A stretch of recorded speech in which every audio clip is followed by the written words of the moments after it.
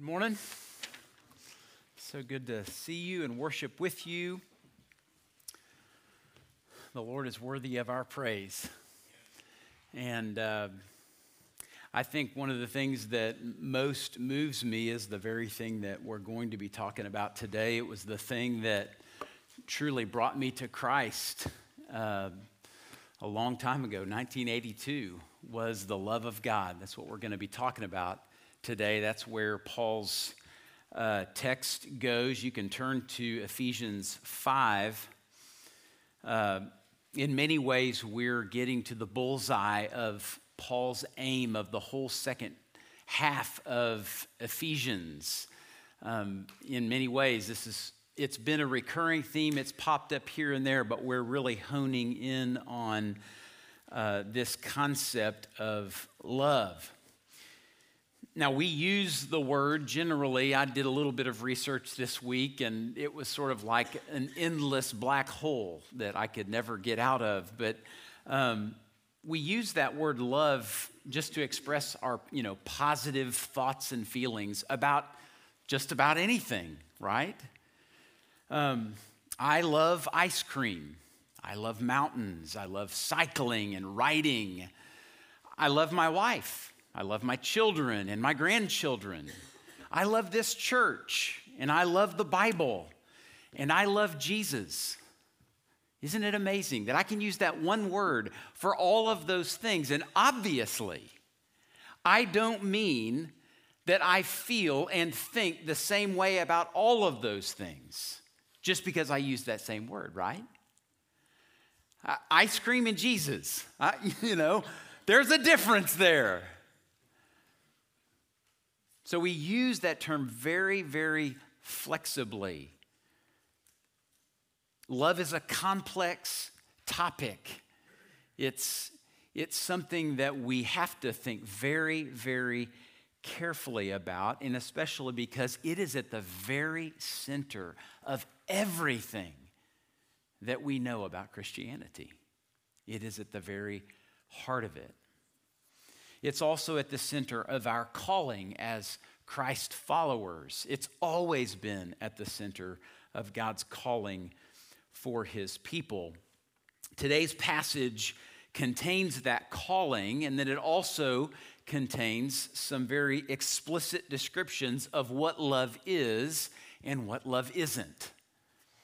So we're going to dive into this and hopefully better understand what it is for us to love well. Now, when it comes to love, and this is one of the most reassuring things for me in this whole passage, God always goes first. Isn't that encouraging? He always takes the lead, and that's where Paul begins in verse 1. He tells us, "Therefore be imitators of God as beloved children." Now, he's flowing right out of the idea at the end of chapter 4, verse 32, where he said, "Be kind to one another, tender-hearted, forgiving one another, as God in Christ forgave you." He went first. He loved you. He forgave you.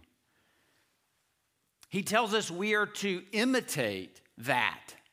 We're to imitate God, and he just told us who God is and what he is like. So we're to imitate or mimic the kindness of God, the tender-heartedness of God toward us, the forgiveness that he so graciously granted us in Christ. We're to mimic that. Now, what direction would we do that? Horizontally. Right? Certainly, we're grateful to God. We praise him and worship him. We were just singing songs about how wonderful he is. But if we're to mimic him, the object of that would be those people that are around us. That's the place that we are to imitate him. He gives us the manner in which we're to do that. He says, as beloved children. Once again, this idea of God going first. It's like you have been so loved, so perfectly loved, that would, in a sense, prepare you, enable you, direct you to love others similarly.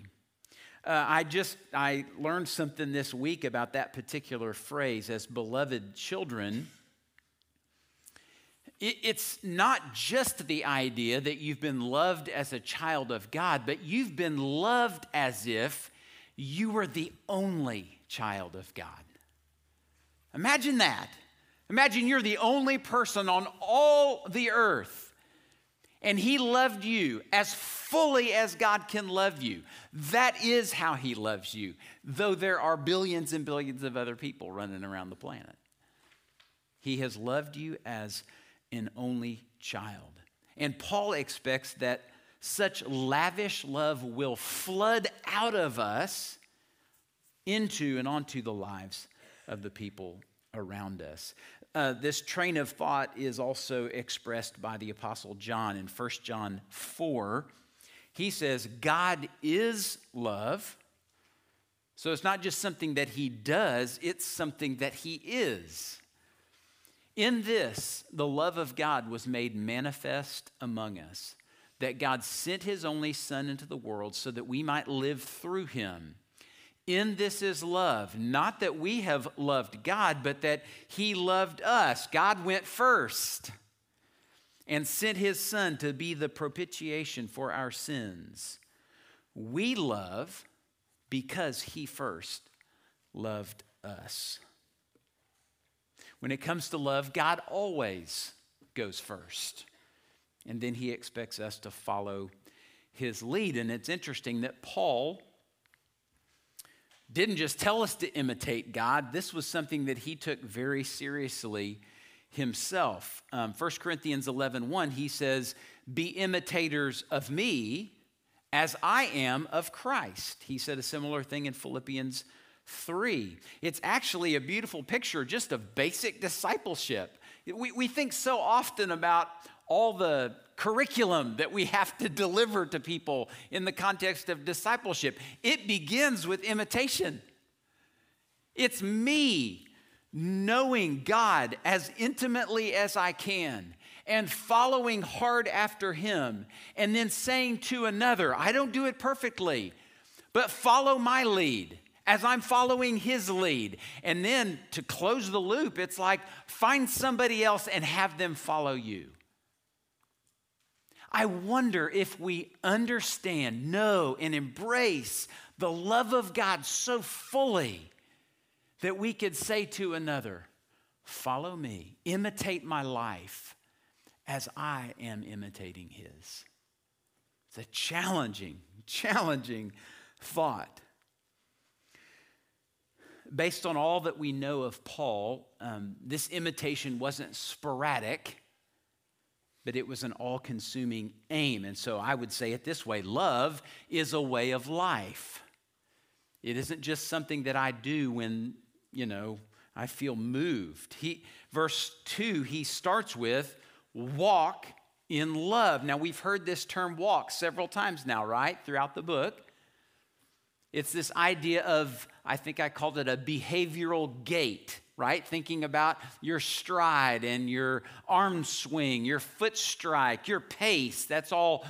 Those are things that we use to describe our physical gait. This is a behavioral gait. It's how we live, thought, word, and deed. And he's saying all of that ought to be defined by love.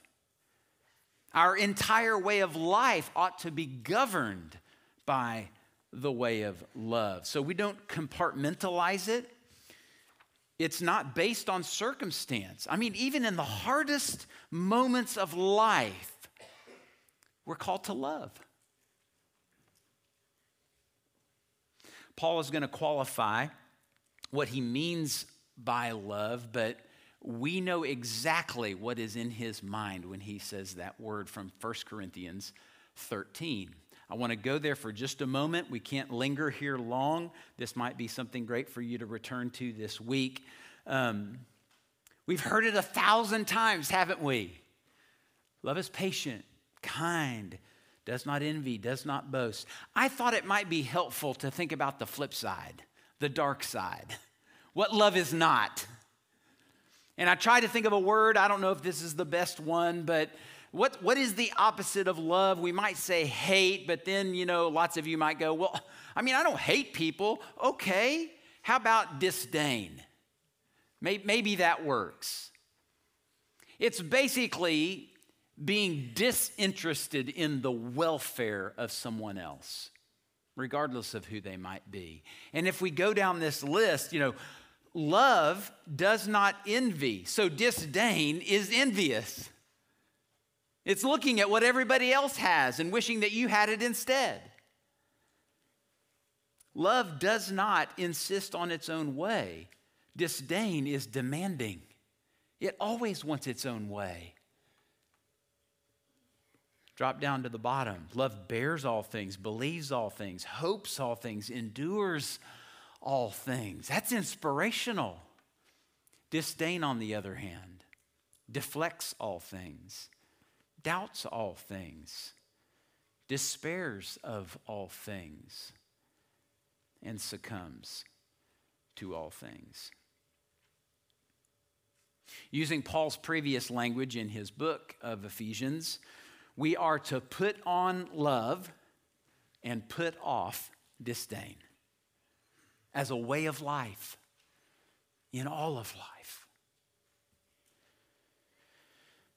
Undergirding those expressions of love is a bedrock of sacrifice. And once again, I talked about how all of the ways that we use love and how often do we have sacrifice in mind when we're talking about loving something. Ice cream. Maybe I'm sacrificing my health. I don't know. Love is sacrificial. That may be the very best distinctive of what love truly is. Sacrificial. Paul points to Christ as our model and our standard of what love is, and look at how he describes it. He says, walk in love, let love be a way of life, and then here's your model or your standard. As Christ loved us and did what? Gave himself up for us. A fragrant offering and sacrifice to God. This is the good news of the gospel. It's good news for us. It cost Jesus his life. He loved us. He gave himself up for us. And then all that Jesus did on our behalf was a fragrant offering and sacrifice to God. F.B. Meyer describes the cross this way: an awful scene of horror, but in love so measureless, so reckless of cost for those who were naturally unworthy of it, there was an action that filled heaven with fragrance. Man, that's beautiful. I did think that this passage is a good one to correct the false idea that Christ's death on the cross, the primary purpose of it was just to give us an example of what love is. That is true. Obviously, Paul is pointing to the example of the cross. But make no mistake, the cross exists for the forgiveness of sin. He died in our place.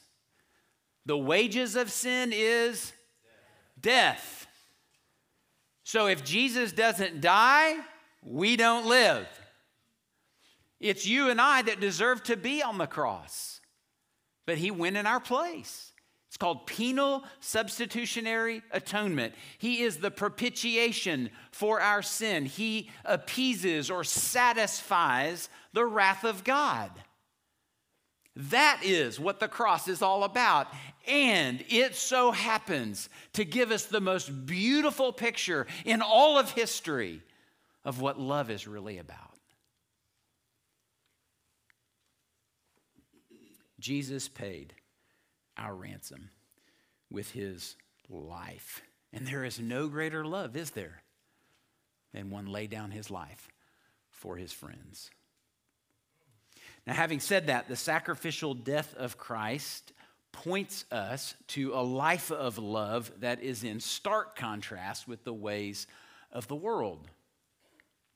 Paul goes on to clarify the certain behaviors that are contrary to the life of love, and that he picks up in verse 3. We could start by saying it positively. Love is virtuous. Love is virtuous. But Paul goes on to clarify what love is not. Verse 3, but sexual immorality and all impurity or covetousness must not even be named among you, as is proper among saints. To be honest with you, this feels a little bit repetitive. If you've been here the last few weeks, Paul's been going here on a few different occasions, and there's gonna be some more repetition coming up. And it's tempting for me and Jeff to sort of go, well, you guys got that, so let's move on. Let's get on to some new, fresh stuff. But then I thought, well, Paul probably repeated himself for a reason. Maybe we need to hear it. Maybe this stuff is so crucial for a life of love that he says it multiple times in multiple ways so that we might consider it over and over and over again. So we're going to dive in. These vices represent the self-indulgent way of the world. Notice the contrast. Love is sacrificial. These vices are self-indulgent. They're all about us. Sexual immorality, impurity, and covetousness are attempts to seize the good gifts of God and exploit them for our own pleasure and gain. So we're misusing all of the goodness that God has granted to us as an expression of his love. Let's work through them. The gift of sexual intimacy is explicitly reserved for one man, one woman in the covenant of marriage, period.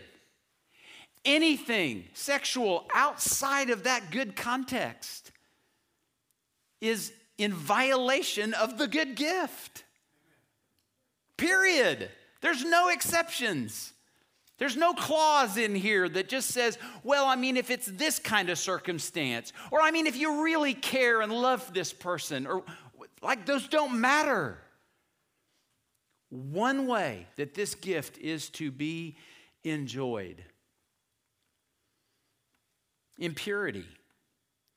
That is the result of a disregard for biblical moral standards. God decided how life was to be lived. We don't get to do that. He didn't even invite our opinion. He just said, listen, I made you, and I know how you will flourish, not only as an individual, but in community with other people. So I'm going to tell you how to live. Now, our independent spirit, right? We don't like that. Nobody tells me how to live. I know what I like. The Lord says, what you like will lead you to death.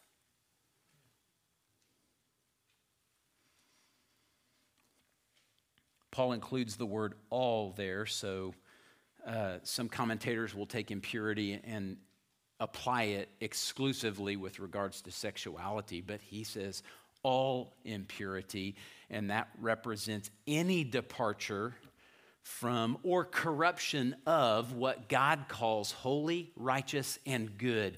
You know, we ought to be experts on that. What is holy and righteous and good? And please hear me. This is not an expression of piety on my part.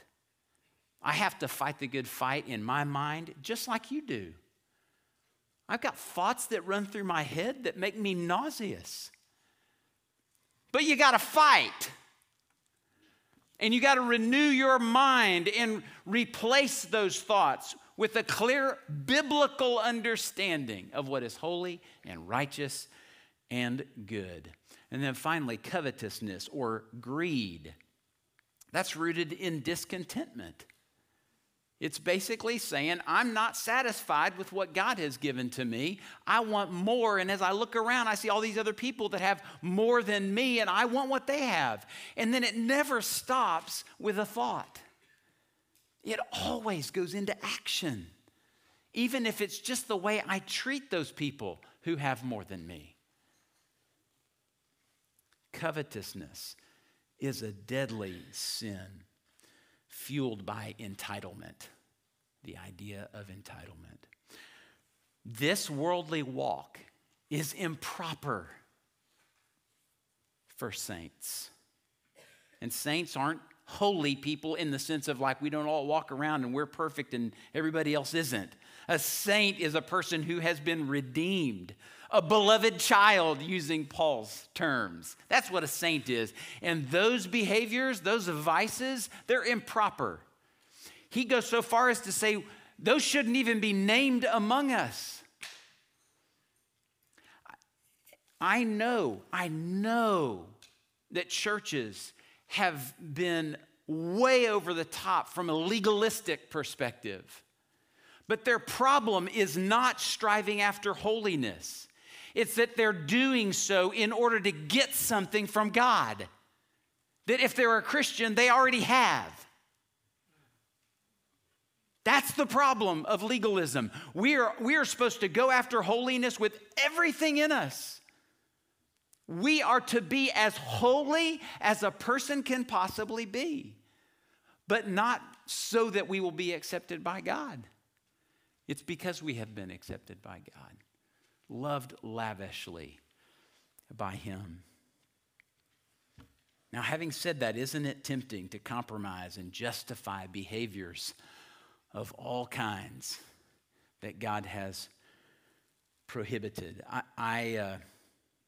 I find it helpful to ask myself, I don't do this all the time, I wish I did, but I find it helpful in any given situation to ask myself, am I more interested in my happiness or in God's holiness? God's holiness, from His perspective, trumps happiness every time. And if you want to think of it this way, what if I were never happy in this life, but I spend all of eternity in the holy presence of God thereafter? That seems like a pretty good trade. I'll take that all day long.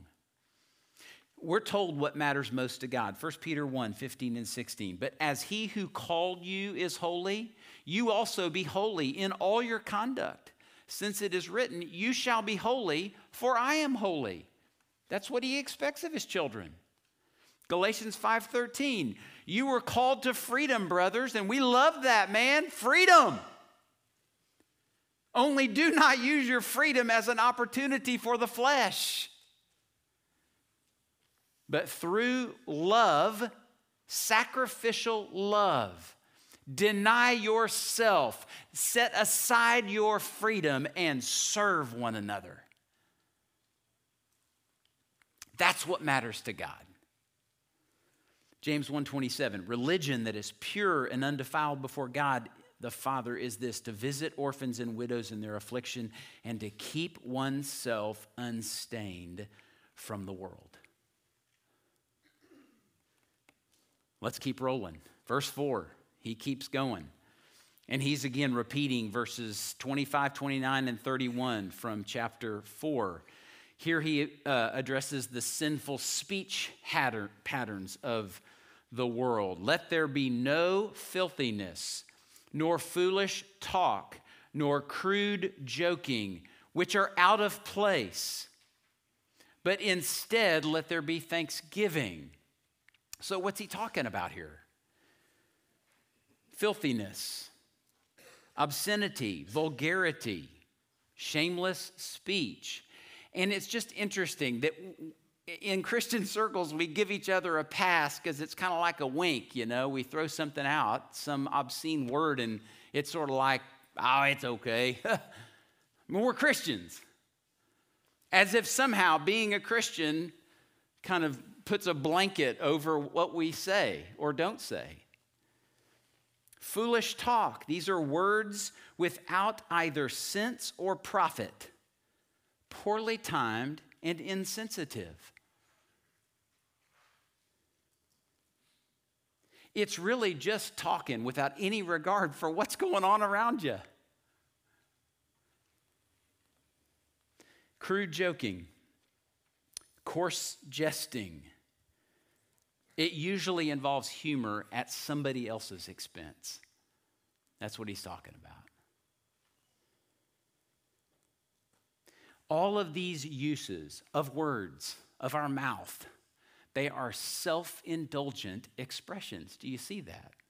See, love demands that even when I say a word, I don't say it for my benefit. I say it for yours. I want to encourage you, build you up. Perhaps it's corrective or instructive. Maybe it's just encouraging. But whatever I say, it ought to bear fruit in your life. With these vices of speech, the speaker is most interested in the noise that they are making than they are in building up those who are within earshot.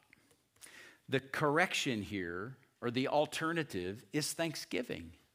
What a beautiful replacement for filthiness, foolish talk, and crude joking. Thanksgiving rightly acknowledges what is truly good. Like when you give thanks for something, you're recognizing that that is truly good. And you're recognizing the source of all that's good because you're directing that thanksgiving somewhere, right?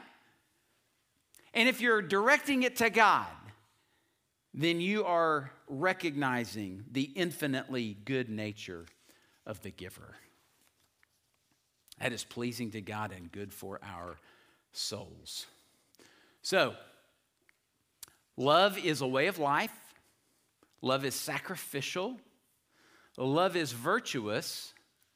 And finally, love leads us to heaven. And I know that that phrase will make absolutely no sense when I read this verse.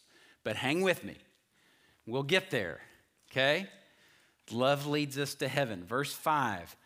For you may be sure of this, that everyone who is sexually immoral or impure or who is covetous, that is an idolater, has no inheritance in the kingdom of Christ and God. See, love leads us to heaven. This is an emphatic and sobering warning to professing believers. Remember, he's not writing to non-Christians. He's writing to Christians. This warning is not unlike a couple of others I thought would be worth reading. Galatians 5:19 through 21. The works of the flesh are evident: sexual immorality, impurity, sensuality, idolatry, sorcery, enmity, strife, jealousy, fits of anger, rivalries, dissensions, divisions, envy, drunkenness, orgies, and things like these. I warn you, as I warned you before, that those who do such things will not inherit the kingdom of God. Now, it's important to clarify, he's not saying that if you ever do those things, like one time, you're out. He's really pointing at a way of life, which we said love is a way of life. But if you're practicing these things, right, you're not practicing love. You're doing something else. And if you're doing that as a way of life, then that ought to be a red flag for you. You ought to be saying, how is it that I profess that I love God because he loved me? I am a follower of his. I'm a beloved child. If I'm professing that and yet I'm living out all of these other things, it's just contradictory. And at the very least, I need to ask for help. At the very worst, I might not have the life that I profess to have. Inheritance in the kingdom of Christ and God here, that's a reference to eternal life. And I'm not trying to sow any seeds of doubt at all in you about your salvation. Neither is Paul. He's just saying, and this has always been true, that if you have been given life in Christ, it will bear fruit in how you live. That's just the way it works. You don't live well in order to get life. You live well because you have life. And if you're not living well, then you probably need to check the roots and find out what's going on there. Here was another reference, 1 Corinthians 6. Do you not know that the unrighteous will not inherit the kingdom of God? Do not be deceived. Neither the sexually immoral, nor idolaters, nor adulterers, nor men who practice homosexuality, nor thieves, nor the greedy, nor drunkards, nor revilers, nor swindlers will inherit the kingdom of God. They can't, not because of their behavior, but because that their faith is still in themselves instead of in Christ. And their behavior displays that for everyone to see. Now let's review the gospel, okay? Let's keep that in mind when we're coming to a verse like this. We are saved by grace through faith. It's a gift of God, not as a result of works, so that no one may boast, right? Got to get that clear. So salvation is not a product of our performance. I just want to be absolutely clear. But Paul is emphasizing the truth that genuine salvation is evidenced by a changed life. That is a progressive drop in sinful behavior, not perfection, just a drop, a progressive drop over time, and a progressive rise in righteous behavior, ongoing conformity to Christ likeness. 1 John 3, 9 and 10. No one born of God makes a practice of sinning. Notice he doesn't say they never sin. He says they don't make a practice of it. For, here's why, God's seed abides in him, and he cannot keep on sinning because he's been born of God. By this, it is evident who are the children of God and who are the children of the devil. Whoever does not practice righteousness is not of God. Seems pretty straightforward. Nor is the one who does not love his brother. There it is. The tree bears its fruit. So the caution here, I think, is against having a cavalier or an indifferent or complacent attitude towards sin. It's just you and I striving, as I said earlier, after holiness. Why? Because our God is holy, and that's what he calls us to. Here's a prayer. There's many in the Psalms that I think we could turn to, but and this is just something that I feel regularly. Because you know, when I was a brand new Christian, there's no telling all the stuff that I did that I thought was totally fine until somebody came along and said, hey, by the way, can we talk about something? Now in this season of my life, it's rare that I'm just doing something I'm like, really? Seriously? That was a sin? Oftentimes I'm making choices, knowing all of it, and yet doing it anyway. So my greatest prayer is right here. Keep back your servant also from presumptuous sins. I know the grace of God. He has been so kind to me. I know that I am forgiven. I know that no sin of mine can surpass the grace of God in my life. But presumptuous sin never leads me to life. It leads to consequences and loss, pain, difficulty. David prays, let them not have dominion over me. then I shall be blameless and innocent of great transgression. So as Christ followers, whatever it is we know about the righteousness of God, we can ask him, Lord, keep me from acting presumptuously on your kindness toward me. It's actually the kindness of the Lord that leads us to repentance. Let me focus in on that, and then let me grow as a result. So wrap it all up together. God first loved us. That's where we started. We love God and others because we are loved and for no other reason.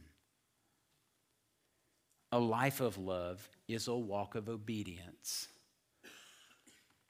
And the walk of obedience follows the path and person of love that leads us to heaven. Love leads us to heaven. I'm going to give you an opportunity to interact with these statements and this reality of love in your life. How might you need to respond to that? You know what? Today may have just been the sweetest of reassurance for you. Just to be reminded again that God loves you. Just in spite of you. Loves you more than you can even imagine. But his love for you calls you to a way of life that is and will always be different than the life you would just choose all by yourself. So what is that life that he's calling you to? What adjustments might he want you to make so that you are more aligned with the love of God, maybe than you ever have been in your life? Take a moment and ask the Holy Spirit to show you where it is that you can better align your life with the way of love.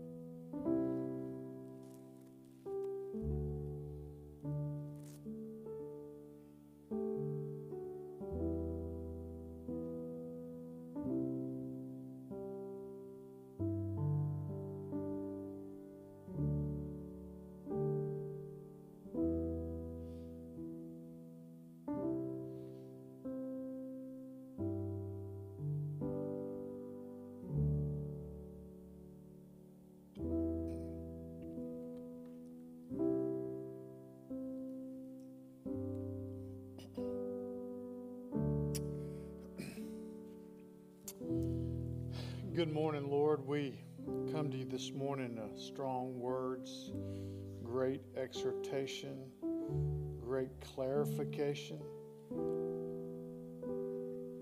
So we come to you this morning and we're grateful for that clarification. Clarification that we come to Christ, as Monty said, by faith alone and your sacrifice on the cross alone. And out of that, you place your Spirit in us. You begin to change the way we think. You begin to change the way we live. Paul outlines these ways that are antithetical to you and your great love for us. Was struck, and am struck by the words in the text, let there be thanksgiving. Lord, some of my and some of our worst moments are when we lose the ability to see the goodness and kindness of yourself. We fail to live with hearts of thanksgiving, hearts of gratitude. And so we go our own way, we think our own thoughts, we speak our own words, we live our own lives without thinking of your great sacrifice for us. And so, Lord, help us, not only today, but as we move forward in the week, help us to have hearts full of thanksgiving, full of gratitude to you, and live that out daily with each other. We love you, and everyone here said,